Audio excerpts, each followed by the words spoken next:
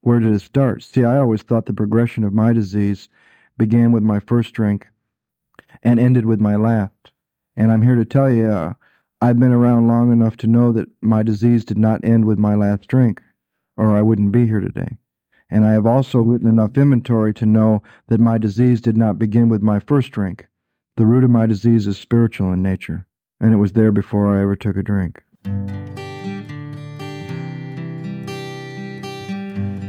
Well, hello, friends of Bill W. and other friends. You have landed on Sober Speak. My name is John M. I am an alcoholic, and we are glad you're all here, especially newcomers. Newcomers, that is, both to recovery as a whole and newcomers to this podcast. Sober Speak is a podcast about recovery centered around the 12 steps of Alcoholics Anonymous. My job here on Sober Speak is simple. My job is to provide a platform to the amazing stories of recovery all around us. Consider Sober Speak, if you will, your meeting between meetings. Please remember, we do not speak for AA or any 12-step community. We represent only ourselves. We are here to share our experience, strength, and hope with those who wish to come along for the ride. Take what you want and leave the rest at the curb for the trash man to pick up. Hola, compadres, and greetings from Studio AA deep in the heart of Texas. That there was the voice of Mr.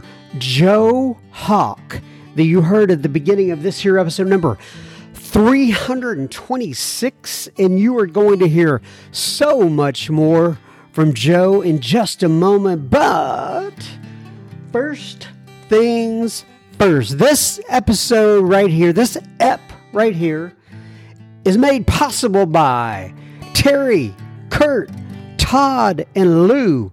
What, you may ask, did Terry and Kurt and Todd and Lou do? Well, hey, that rhymes, Lou do. But anyway, they went to our website, our humble little website, www.soberspeak.com. They clicked on that little yellow donate tab and they made a contribution. So thank you so much, Terry, Kurt, Todd, and Lou. This here episode is coming right out to you'ns. Right, so this one is Joe. By the way, I hope everybody is having a fantastic start of the new year, the Nuevo year, and I hope you are having a Prospero Año to start us out here. Oh, so I guess that'd be that would be Nuevo Año. I hope you are having a Nuevo Año to start at the start of the year. I have no idea what I'm saying anymore. But nonetheless, now we are on to Mr. Joe Hawk. And this is a series of recordings that was recorded at the Salvation Army over a 12-week period in Santa Monica, California in 1987. The gentleman you are about to hear, Joe Hawk, has gone on to the big meeting in the sky, but he left quite a legacy. I know you're going to enjoy this, and we will have plenty listener feedback at the end of this here episode. Enjoy, Joe Hawk. My name is Joe. I'm an alcoholic. From my experience with these steps, we're at a very important point in the admission of the first step. Just to kind of review what we've covered so I can be centered and for anybody who hasn't been here. We've spent approximately 3 weeks, 3 hours on the first step. Basically, the first half of the first step, the admission of powerlessness over alcohol. We started with the doctor's opinion, and we learned that we can use every statement in the doctor's opinion as a question for ourselves. Do I believe this? Is this true? Does this fit me? And we looked at an exercise with Bill Story to look for the similarities and not the differences, and to mark everything that you can relate to in the way he drank and the way he felt and the way he thought. We've looked at page 17 to 23 to further our admission about the body, to answer a question. Can you control the amount of alcohol that you drink once you take a drink? The bottom of page 22 and the top of page 23, they asked me to once again look at that and use those statements as questions. Am I positive that once I put any alcohol, whatever, into my system, something happens, which makes it virtually impossible for me to stop? And does my experience confirm that? That once I put any alcohol, whatever, into my body, something happened? We then turned our focus to the mind to answer the question, can you control staying stopped? What is it that gets you back to the first drink time after time after time?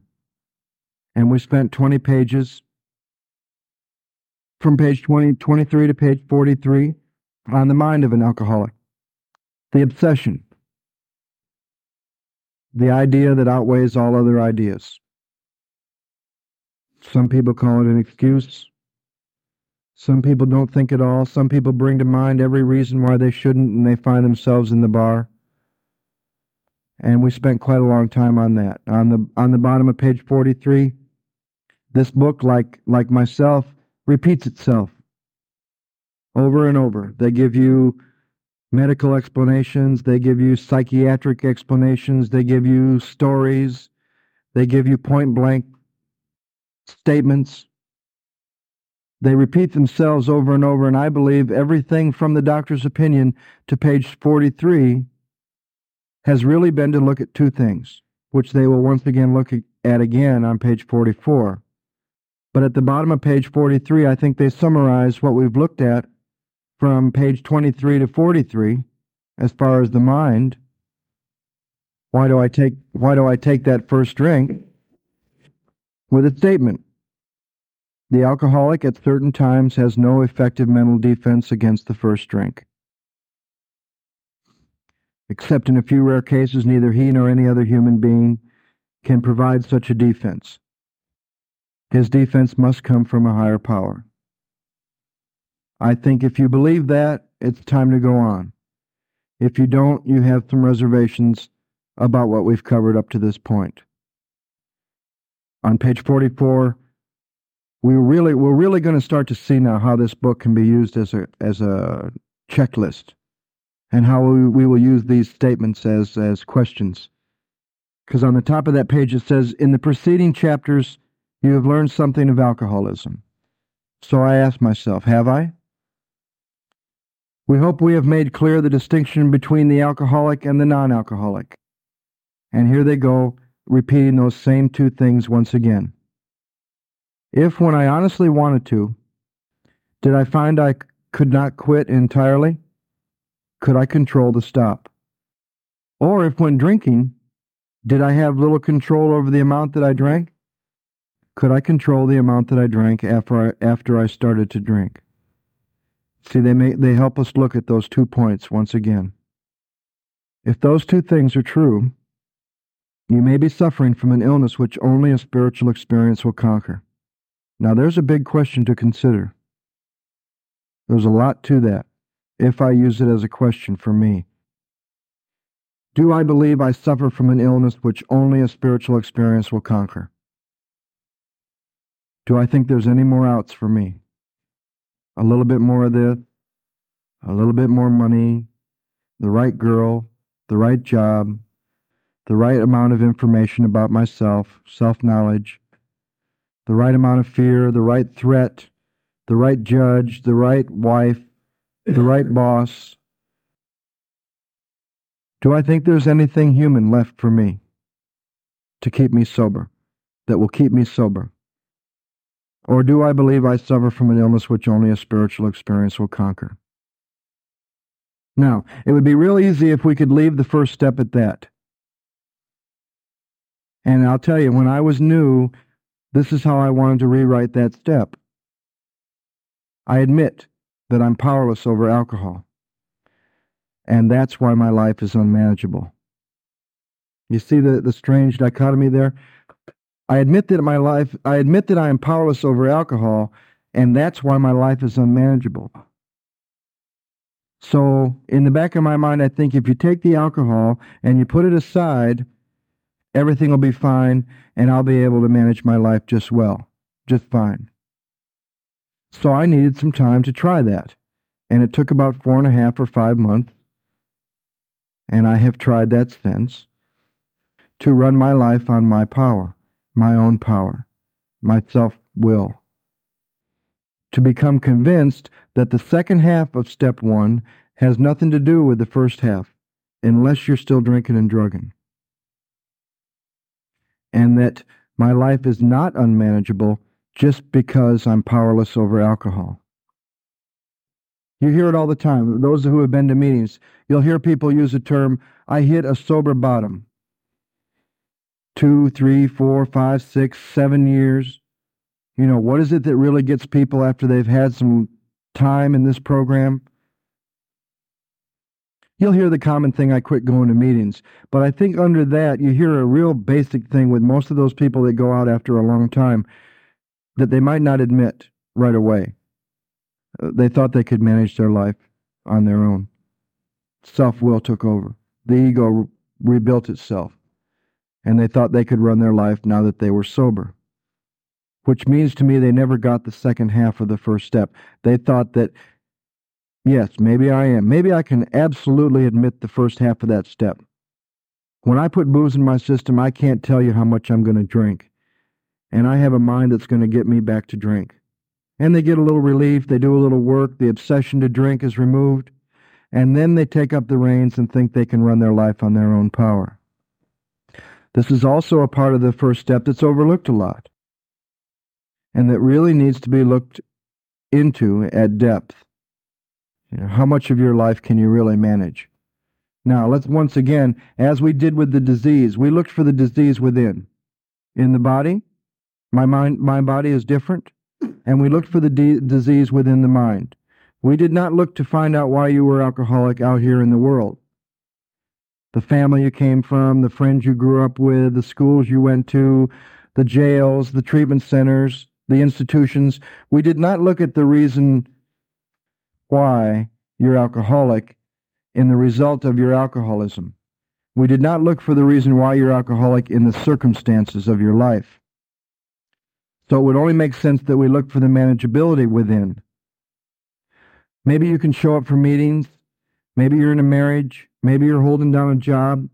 Let's not look at any of that as to why your life is unmanageable. Let's look at what goes on in here, within. Because, you know, how many of us, like myself, have gotten all the little ducks in a row out here? I'll give you an example. I left the penitentiary and I said to myself, if I was in this job, with this kind of apartment, and this kind of bank account, and this kind of car, and this kind of a wardrobe, with this kind of woman, and this kind of money, everything would be fine, and I would be able to do real well.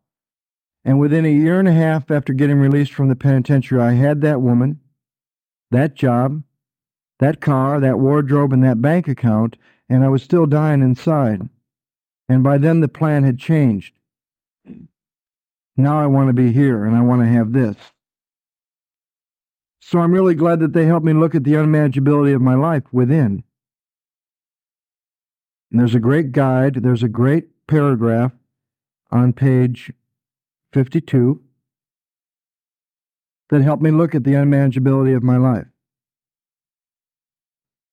We also find that this is another great description of untreated alcoholism. Sober. And this was me before I ever took a drink. Once again, we're going to find the root of the disease that was there before I ever took a drink. talks about we had to ask ourselves why we shouldn't apply to our human problems the same readiness to change our point of view as we were with alcohol and the body and the mind, my reaction to alcohol. Now we're going to look at my human problems, the unmanageability of my life. I'm having trouble with personal relationships. And I don't see that as out here. I don't see that as the relationship itself out here.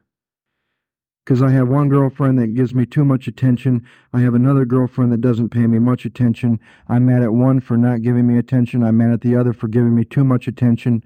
So it's not really the personal relationship out here I have trouble with. It's the way I feel about it and the way I see it in here.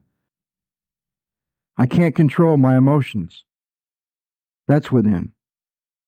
I'm prey to misery and depression. They just seem to drop on me from the sky. I don't really know where they come from, and it's always somebody else's fault. I can't make a living. Now, a lot of you are going to be able to say, what do you mean? I'm holding down a job. I'm doing real well. But does that job, that living that you think you're making, satisfy you? Is it personally satisfying enough to where it can keep you sober? I have a feeling of uselessness. I'm full of fear. I'm unhappy. I can't seem to be of real help to other people. Was not a basic solution of these problems more important than whether I see newsreels of lunar flight? Isn't it more important than anything that might happen in the future? To look at myself as I am right now, sober. I'd like to go back to the first page of More About Alcoholism. Page 30. And there's a real simple statement here that kind of sums up what we're looking at here for me. And we hear it read in almost every meeting we go to. You know, they read a portion of chapter 3. It's the last sentence in the first paragraph. The delusion that I'm like other people. Okay, we've just spent 43 pages looking at how I'm different from other people in my reaction to alcohol. When I put some in my body, I lose control over the amount. When I don't have any in my system at all, I'm obsessed and it gets me back to the first drink. The delusion that I'm like other people, but what about, or presently maybe? Sober has to be smashed.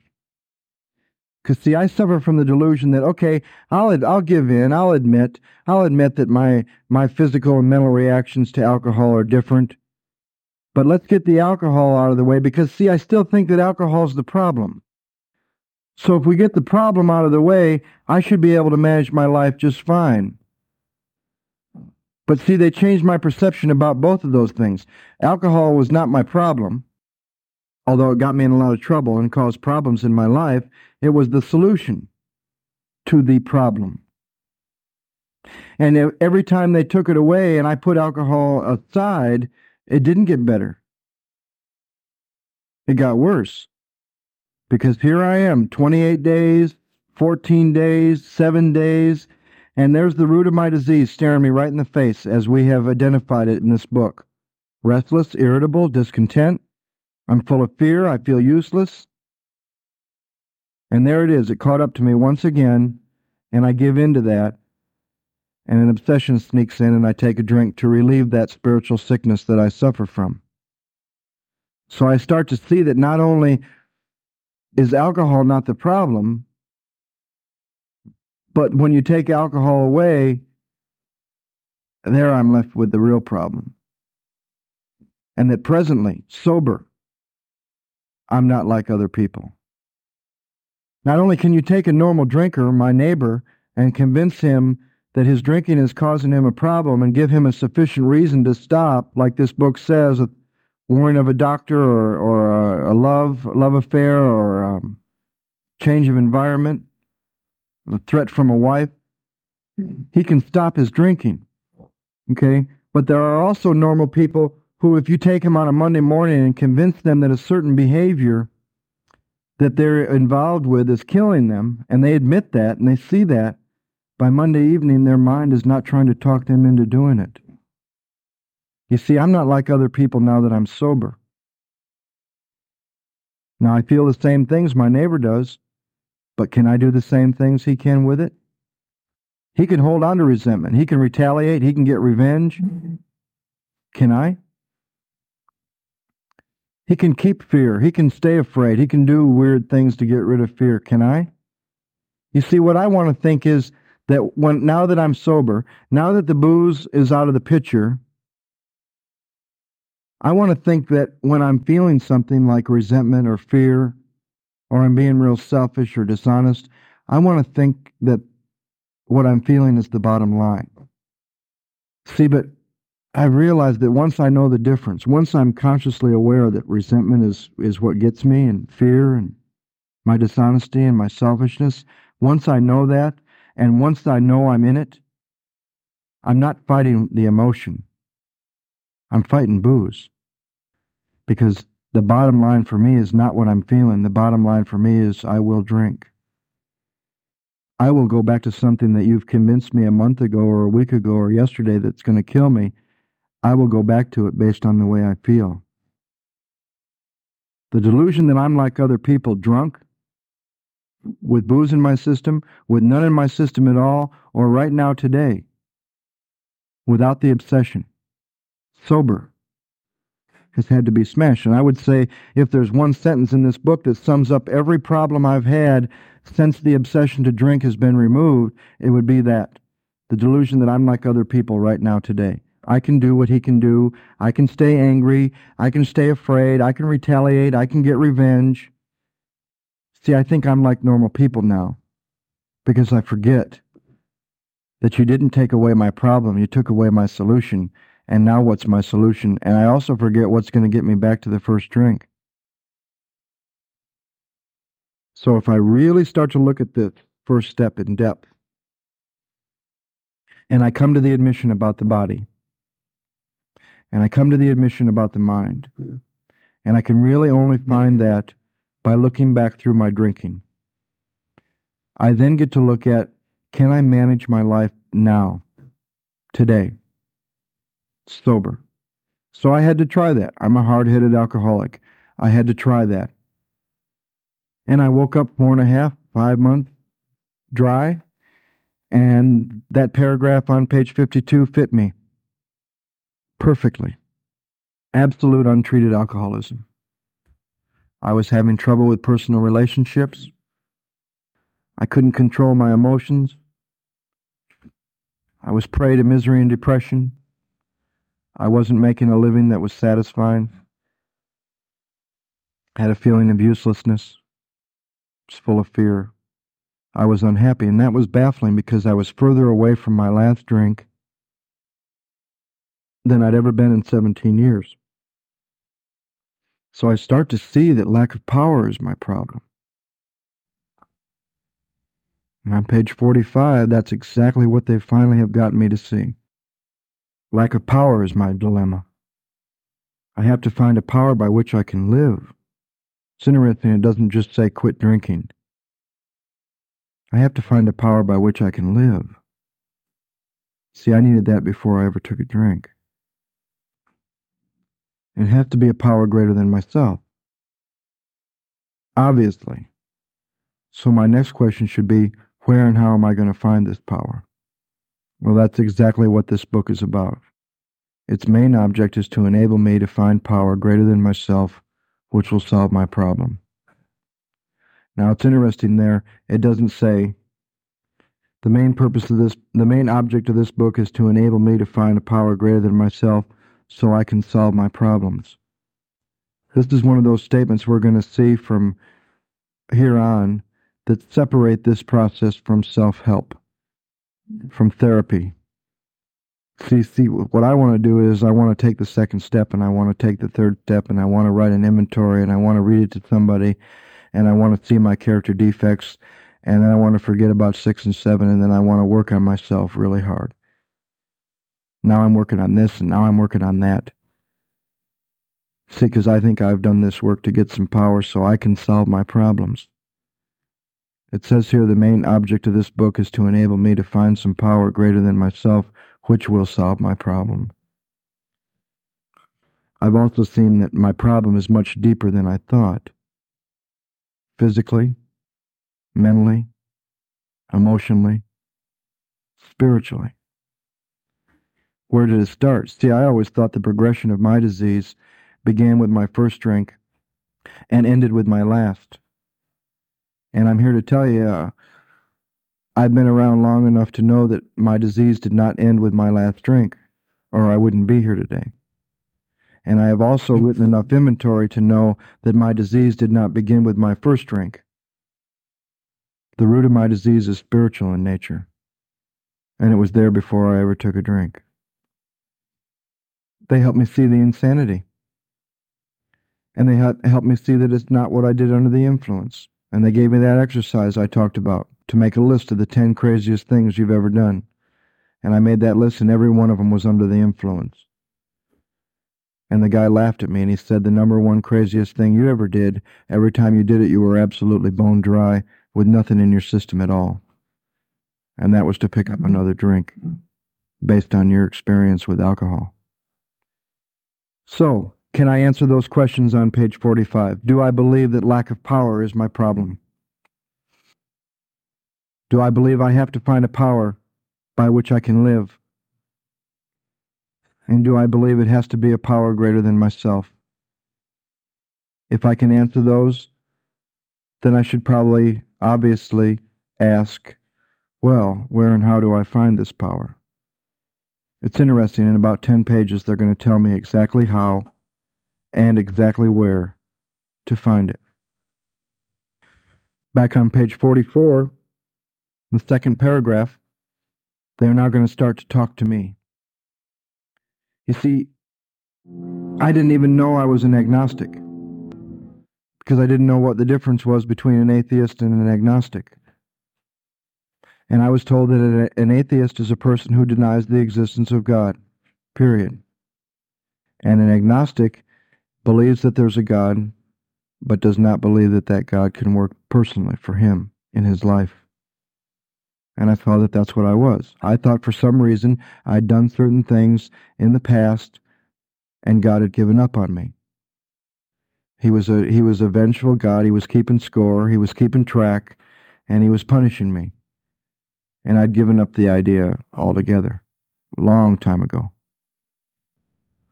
I was taken to the Catholic Church as a child and to the Congregational Church, and one was really bland and one was really scary, and I was stuck somewhere in between.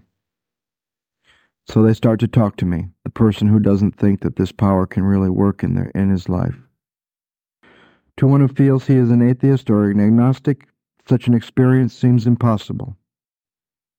The spiritual experience I've just admitted I need to recover from the illness that I suffer from. But to continue as I am means disaster, especially after I've admitted that I'm an alcoholic of the hopeless variety. I've admitted that. I'm a drunk that wants to quit and sees that I can't. That's a hopeless condition. To be doomed to an alcoholic death or to live a spiritual basis are not easy alternatives to face. Now, the first time I didn't think much of that because I just didn't want to die. And the idea that I could live a spiritual way was unknown to me, but it wasn't that scary. But now that I've done that for a little while, and I know a little bit about what that entails, both of those alternatives are scary to me. In the chapter There Is a Solution, it talked about none of us like the self-searching, the leveling of pride, the confession of shortcomings which this process requires. That's a little bit about what it takes to live on a spiritual basis. There are days when to die is a little more attractive than to continue living on a spiritual basis, but thank God I have some tools that have been given to me to get out of places like that. So at this point, when I'm facing my own agnosticism, my doubt and my prejudice about God and how he has or hasn't worked in my life, these are scary alternatives, especially if some of you come from backgrounds where you've tried different things a little more than I have, where you've tried certain religions, where you've tried certain spiritual things. The idea even though it's right in front of you that you're ready to die from alcoholism, and the only other alternative is to live on a spiritual basis, those can be real scary, those two alternatives. But it isn't so difficult. About half our original fellowship were of exactly that type. Agnostic. At first, some of us tried to avoid this issue, hoping against hope. I think that's a very interesting statement, hoping against hope. We were not true alcoholics, but after a while we had to face the fact that we must find a spiritual basis of life or else. That's something I had to face. Do I believe I have to find a spiritual way of life or else die? Perhaps it is going to be that way with you, but cheer up. Something like half of us thought we were atheists or agnostics. Our experience shows that you need not be disconcerted. Now they help me look at what I've been raised with and everything I tried to get along the way. If a mere code of morals, I was given values and beliefs and morals as a kid. I knew right from wrong. But if a mere code of morals or a better philosophy of life were sufficient to overcome alcoholism, many of us would have recovered long ago. But I found that those codes and philosophies did not save me, no matter how much I tried. I could wish to be moral. I didn't want to keep breaking my mother's heart. I didn't want to keep being a liar. I could wish to be moral. I could wish to be philosophically comforted. In fact, I could will these things with all my might. But the needed power wasn't there. My human resources, everything I can bring to bear, the money, the education, the family, the friends, my human resources, as marshaled by my will, were not sufficient. They failed utterly. At the beginning of that paragraph, they asked me to look at a mere code of morals or a better philosophy of life. They asked me, is what I read in this book, living by these principles, helping others, self-sacrifice, is what's in this book a better philosophy of life? And I said, yeah. And they said, do you think that that philosophy by itself will save you, or do you need some power from the process which goes along with that philosophy for living? It's kind of like prayer without power. It's kind of like having a set of values and beliefs and morals as a kid and really wanting to live up to them and not being able to. That's how frustrating coming to this program, being given a set of principles to live by, and then finding you don't have the power to live up to them. It's kind of like drinking with a head full of AA. We might not keep you sober, but we'll sure mess up your drinking. Well, if you come here being a moral degenerate like me and they start to feed you a bunch of these principles that they tell you you have to live by to stay sober, and then you don't get any power from this process, you just sit around in meetings of Alcoholics Anonymous waiting for the day when you're going to become honest and unselfish, you have a miserable experience in store for you, and that has a lot to do with why people see that they finally hit a sober bottom. You know, I can't apply this better philosophy. I've been given philosophies and techniques and morals and values and stuff I've wanted to live up to all my life, but I didn't have the power to apply it. So I'm seeing at another level the powerlessness. You know, it's great to see it in my symptoms. I can't control the amount I drink once I start, and I can't keep myself stopped, and that's a physical craving with a mental obsession. But what about down where I live, and now that you've taken the booze and the drugs and everything out of my system? What about emotionally? They took me back and they helped me look at that paragraph once again on page 52, and they asked me this: can you sit in a chair right now today, now that you're sober? Can you sit in a chair and do everything for yourself that booze and drugs used to do when they were working? So I went back through and I looked at what did the drugs and the booze do when they were working? Well, they made the fear go away and pushed me across a gym floor to go ask a girl to dance that I couldn't before I drank. They made me brave and strong and funny. They set me out there in the world to make a futile attempt at living life. They took the pain away. Alcohol took the pain away, made sense out of things, helped me to feel a part. Can I sit in a chair now today and do that? Can I fix myself? Can I make those things on page 52 disappear? Can I make fear go away? Can I make that feeling of uselessness disappear? Can I make a personal relationship better on my own will?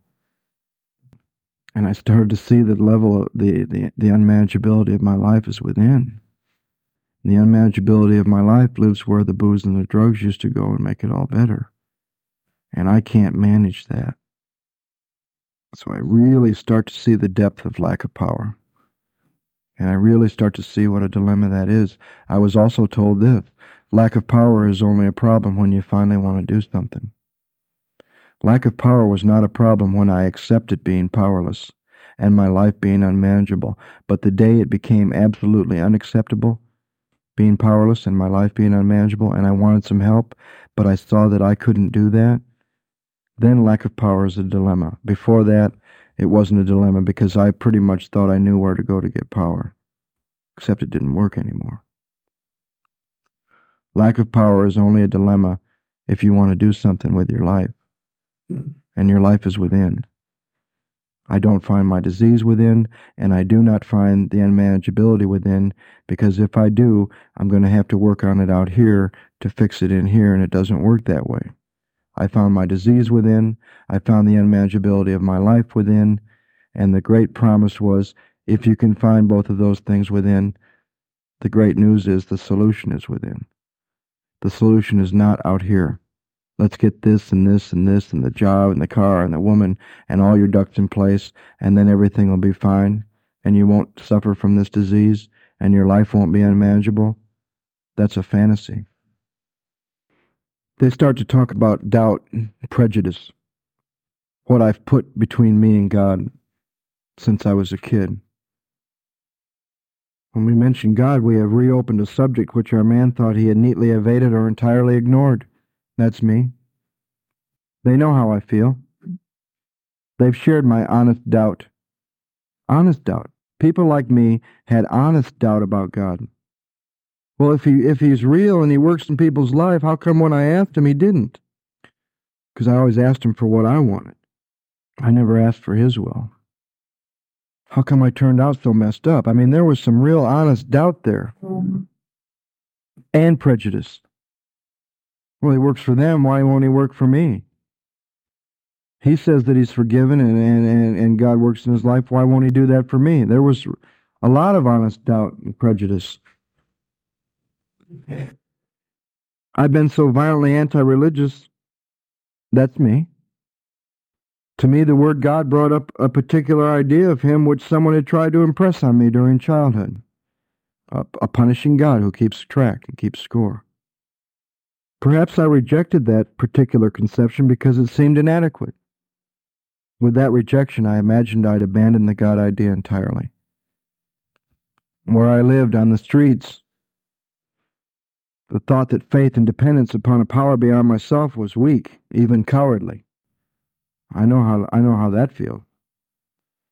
I looked upon this world, warring individuals and warring theological system and inexplicable calamity with deep skepticism. So we're looking at the kinds of things I've put between me and the idea of a loving God. Doubt, prejudice, skepticism. I looked askance at many individuals who claimed to be godly. How could a supreme being have anything to do with it all? And who could comprehend a supreme being anyhow? Yet in other moments I found myself thinking, when enchanted by a starlit night, who then made all this? There was a feeling of awe and wonder, but it was fleeting and soon lost. I had those experiences, camping and out in the woods and growing up in Michigan and going to camp and seeing the ocean and the Great Lakes. Yes, I have had these thoughts and experiences. They want to make haste to reassure me that they found, as soon as they were able to lay aside some of this prejudice and express even a willingness to believe in a power greater than themselves, they commenced to get results. Even though it was impossible for any of us to fully define or comprehend that power which is God. Thank God I don't have to figure it out. I thought when I saw God as we understand him in the third step, this decision that I was headed for, I thought before I got to the third step, somewhere in this second step, I was going to have God figured out, defined, and comprehended. And they told me if you could figure him out, you would be him. If you understood God, you would be God. That I could just start with a simple conception. Even just a willingness to be willing to believe that maybe there's some power that can work in my life. And I think if you've really seen the first step, I mean, there's really nowhere else to go. You know, you can't really go to the second step in a good mood. You can't really go to the second step from a good place. And I have a hard time seeing how people go to the second step from a place of acceptance in the first step. I mean, it's kind of like when it's unacceptable. When I've really seen the powerlessness and the unmanageability and I don't want to die. I mean, I'm right there. There better be something. Much to my relief, I discovered I did not need to consider another's conception of God. Boy, was that a biggie. I mean, every place I ever went, they said, you're welcome here as long as you believe the way we believe. Thank God AA doesn't do that. They let me choose my own conception. And at that time, all I chose was power. The idea that I need power, and it better be greater than me. I had a problem with the word God. And that's okay. They told me that was all right. That I don't need to consider anyone else's conception. My own conception, however inadequate, would be sufficient to make the approach and to effect a contact with him. As soon as I admitted the possible existence of a creative intelligence, a spirit of the universe underlying the totality of things, I began to be possessed with a new sense of power and direction, provided I took other simple steps. I hear people all the time that think you go through the first 3 steps, if at all, and you start to get some stuff in your life, some promises. This says I can start with my own conception, and as soon as I can admit that, I will start. I will begin to be possessed with a new sense of power and direction, provided I continue to take other simple steps. I have found that God does not make too hard terms with those who seek him. Why should he? I mean, he's everything. And this last 3 lines is where I started to find some ideas that would work in a conception for me.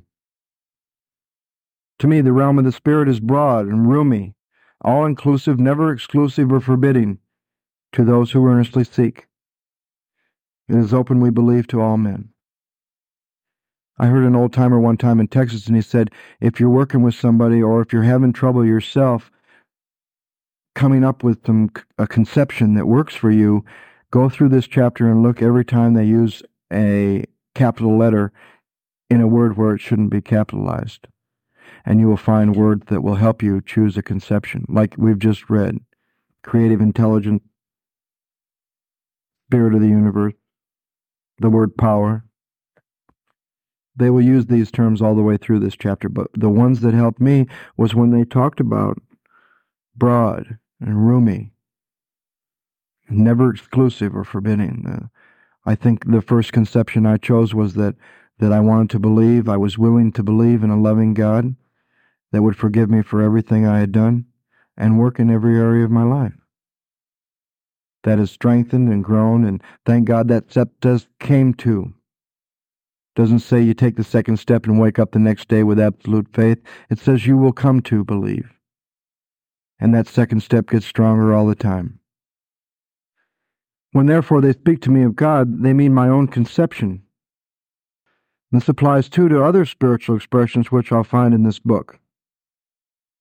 I shouldn't let my prejudice that I have against spiritual terms deter me from honestly asking myself what they mean to me. At the start, this was all I needed to commence spiritual growth, to effect my first conscious relation with God as I understood him. Afterward, I will find myself accepting many things which then seemed entirely out of reach. That was growth. But if we wished to grow, we had to begin somewhere, so we used our own conception, however limited it was. I could start with a simple conception. Maybe it's going to be as simple as I'm willing to believe that there's some power greater than me. I mean, my God, look at the higher powers you've had already. I started to examine that. I've come to believe in some of the strangest higher powers you could imagine. Women, sex, money, geographical locations, groups of people, books, philosophies. They told me this next question was the first half of the second step. And they were going to break this second step up into two parts. And that the first question that I needed to answer was, do I now believe, or am I even willing to believe, that there is a power greater than myself? Some people say that's the first question. Some people say that's the first half of the second step. Some people say that's the first half of the second step prayer. However you want to look at it, that was the first question that I needed to answer. And there was really only two questions, two major questions that needed to be answered from this chapter. Do I now believe, or am I even willing to believe, that there is a power greater than myself? As soon as a man can say that he does believe or is willing to believe, we emphatically assure him that he is on his way. It has been repeatedly proven among us that upon this simple cornerstone, a wonderfully effective spiritual structure can be built. We talked about the cement.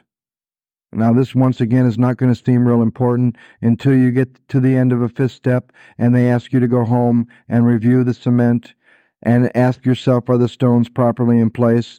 This is the first stone we're going to put on that foundation. Page 17 told me how to make the cement. Two parts. The feeling of having shared in a common problem and the common solution found in this book. We built a foundation in the first step. And if that foundation is strong, I don't ever have to go any further than on that foundation. And now we've placed the first stone on that foundation. You know, the cornerstone of a building, they put the date on it, and it's the first stone they put in place. Well, here's the cornerstone of my sobriety, the cornerstone of this spiritual structure they begin to talk about. Either willing to believe or a belief that there is a power greater than myself. That was great news to me, for I had assumed that I could not make use of spiritual principles unless I accepted many things on faith which seemed difficult to believe. Earlier, they talked about a way that faith can be acquired. And this sentence, they talked about the idea, do I have to accept the second step on faith, or can it start at a simpler level, just a simple belief? Yes, I'm willing to believe. Okay, and I was told that there will be a process to go from a simple belief to absolute faith, point A, point B. And that ironically, it will be the same process that you have used to come to believe and have faith in everything you've ever had faith in your life. So they asked me, what are some of the things you've had faith in before you came to Alcoholics Anonymous? And of course, the number one thing that I had faith in for longer than anything was booze. I mean, I had faith in mommy and daddy and a couple women here and there, and I had some faith in money. I had some faith in places I could go, groups of people, books. But for this exercise, I chose alcohol. And they asked me to imagine somebody coming to me the day before I took my first drink and setting a bottle of booze down in front of me and saying, Joe, this stuff is going to do for you what you can't do for yourself. This stuff is going to be the dominating force in the next 17 years of your life. It's going to put you in the penitentiary, 10 institutions. It's going to destroy friends and girlfriends and your family. But it's also going to take that confusion and that fear and that stuff inside of you, and it's going to make it go away for brief periods of time. It's going to work in your life, but then it's going to turn and almost destroy you. What would I have said to that guy? What would I have said to the guy who came to me the day before I took my first drink, who laid out everything booze was going to do for me and to me? I would have said, "You're crazy. I don't have any faith. I don't have any faith in what you're saying. But I heard it's a fun thing to do, so let's try it. I'm willing to believe that this stuff that you tell me is so much fun, it might work, so let's try it." How did I start the process with alcohol? I started with a simple belief. Maybe this is what it's cracked up to be. Maybe this is fun. My brothers say it's fun. My sister says it's fun. Everybody says it's fun. Let's give it a go. And I started the process with alcohol at a simple level. Yeah, I'm willing to believe this might be fun. Okay, so then what did I do? I reached over and I picked up a bottle and I made a decision and I took some action. And I took some action and I took some action. And after a period of time, it's probably different for all of us, I got some results that I could see, feel, use, and direct in my life. Then I had faith in booze. So what's the same process that's going to take us from a simple belief at the second step, willing to believe, to absolute faith somewhere down the road? Well, you're going to do the same thing. You're going to make a decision based on a simple belief, based on the first step. You're going to make a decision in the third step. You're going to take some action. 4, 5, 6, 7, 8, 9. And those promises are going to start to come true in your life, like at the 9th step, like at the 3rd step, like at the 10th step. You're going to get some results that you can see, feel, use, and direct in your life. You're going to get some power. Then you'll have faith. So the same process that took place with everything in my life that I ever had faith in is what's going to take place in this process. Faith will come as a result of as the direct result of some results that you can see and feel. They're not going to ask you to take the second step and then when you wake up tomorrow morning, ask you, do you have absolute faith in that power? I think next week we'll start with the second question in that depth. Thank you, Mr. Joe Hawk, once again for the legacy that you left behind for all of us. Hope one day that we, all of us listening in, are able to meet you and greet you at that big meeting in the sky. Blessings. Now, on to a little bit of listener feedback.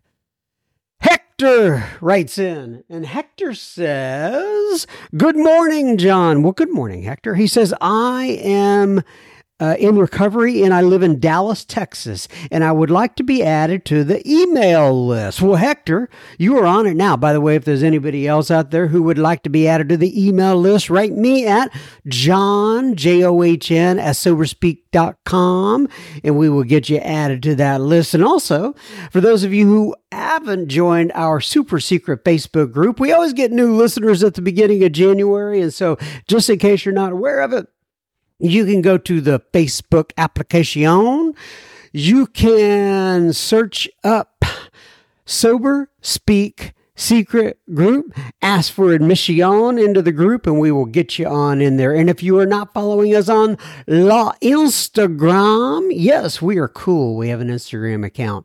And it is at Sober Speak, all one word. We would love to have you follow us. Anyway, Hector goes on. He says, "I am coming back from a relapse and I now have 29 days. All I've been doing the past month is AA meetings, talking to others in recovery, and listening to podcasts nonstop. I've gone back and listened to many of the older ones you have on Spotify. Best regards, Hector P." Well, Hector P., so good to hear from you. You're in my neck of the woods. Hopefully we run across each other face to face here one of these days soon. But thank you for writing in, and you are on the email list now, my friend. Jeremy writes in, and the subject line is Brad L. And he's talking about Brad L., who did an episode with us a few weeks ago. And he says, "Hi, John, I love your podcast. My name is Jeremy." Oh, he spells his last name, but I'm not going to say it. It is a MC, though. Muck. My name is Jeremy Muck. He says, "I've been sober a little over 18 years, and I recently found your show. It is awesome." Thank you, Jeremy. Thanks for listening in. He says, "I'm wondering if you had any contact info that you could share for Brad L. from your November 24th show. I really enjoyed his take on the spiritual approach. Thank you so much. I'm excited to continue listening, Jeremy." Well, Jeremy, as you know, I got you in touch there with Mr. Brad L., and I hope you guys are able to strike up a conversation. And Brad is, gosh, he's one of a kind, and we're going to be having him on an upcoming episode as well. So we can all look forward to that. Lisa writes in and she says, "Hi, John. My name is Lisa. I just celebrated 21 years of continuous sobriety." Good for you, Lisa. "I live in New Jersey now, but I am moving to Fort Worth, Texas. Yeehaw, Lisa, at the end of January. My husband, Jim, is also in AA. We met in a meeting and we waited until my 1 year anniversary. Oh, and he waited until my 1 year anniversary to speak to him." That's great. That's great. She says, "We are now married 16 years. God bless you, Lisa. She said, "I started listening to your podcast when COVID hit, and I've been listening ever since. My husband and I are planning on going to the Frisco, Texas meeting you mentioned on your podcast. We are looking forward to starting a new chapter in our journey to Texas, get connected with fellow members, joining a home group, and living a sober life. It's going to be back to basics for us. 3 exclamation points. All the best, Lisa and Jim S." Well, Lisa and Jim S., come on down. Like we say here, welcome to Texas. It is a great country. And come on over to the Frisco group. We would love to meet both of you eyeball to eyeball. Thanks for writing in. Alan writes in, "Oh, this is my friend Double A." And Alan says, "John, thank you again for the opportunity your podcast and servitude," I love his writing, "servitude, has afforded me, as well as the shout out in Cyberland. Mucho gracias." Well, you get another one. He says, "May God continue to provide the wind beneath your wings and the desire in your heart to serve." Double A. Well, Double A, you really have a way with words, and thank you very much. And Double A has been really, really kind to me. And what I mean by that is I get inmates who write in and are looking for a pen pal, I guess is what you want to call it, via email. Actually, nowadays is what we do, and he takes that on with enthusiasm and communicates with the guys, and I'm so appreciative to Double A. So anyway, and also Double A, may God continue to provide the wind beneath your wings and the desire in your heart to serve. Thank you very much. Sam writes in. He says, "Hi, John. My name is Sam from Pensacola, Florida. I just got out of prison on December 3rd, and I listened to your podcast while I was in there. However, I have had trouble staying sober since my release. I just wanted to tell you your podcast helped me a lot when I was locked up. Love you, buddy." Love back at you, Sam. And my friend, just keep getting back up on that horse and riding it. I know we're not supposed to give it advice. Well, let me just put it this way. I was in and out for 3 years myself, my friend, going through all sorts of trouble. And the only thing that I did right is I just kept sewing back up. The last time I came in, I didn't even pick up a Desire chip because I didn't think it was going to work. But it's been a few days now, and by God's grace, I've been sober a little while. So, Sam, you keep hang in there, my friend. God bless you, and thank you for writing in. All right, everybody. That there is another episode in the can, as they say. Keep coming back. It works if you work it. May God bless you and keep you until then. I take this a week at a time. I hope to not see everybody. In fact, it's interesting. I just don't put my image out there, just kind of out of respect for, I'm not that ugly. I just do it out of respect for the traditions of Alcoholics Anonymous. But nonetheless, oh gosh, what was I saying now? Oh yeah. I take this 1 week at a time. I hope to be back next week. I said I'll see you then, but not really see you then. You'll hear me then, and I'll receive some of your communication then. I don't even know how to put that, but we'll hear each other or something like that. God bless you. Love you guys. Thanks for listening in. Bye-bye.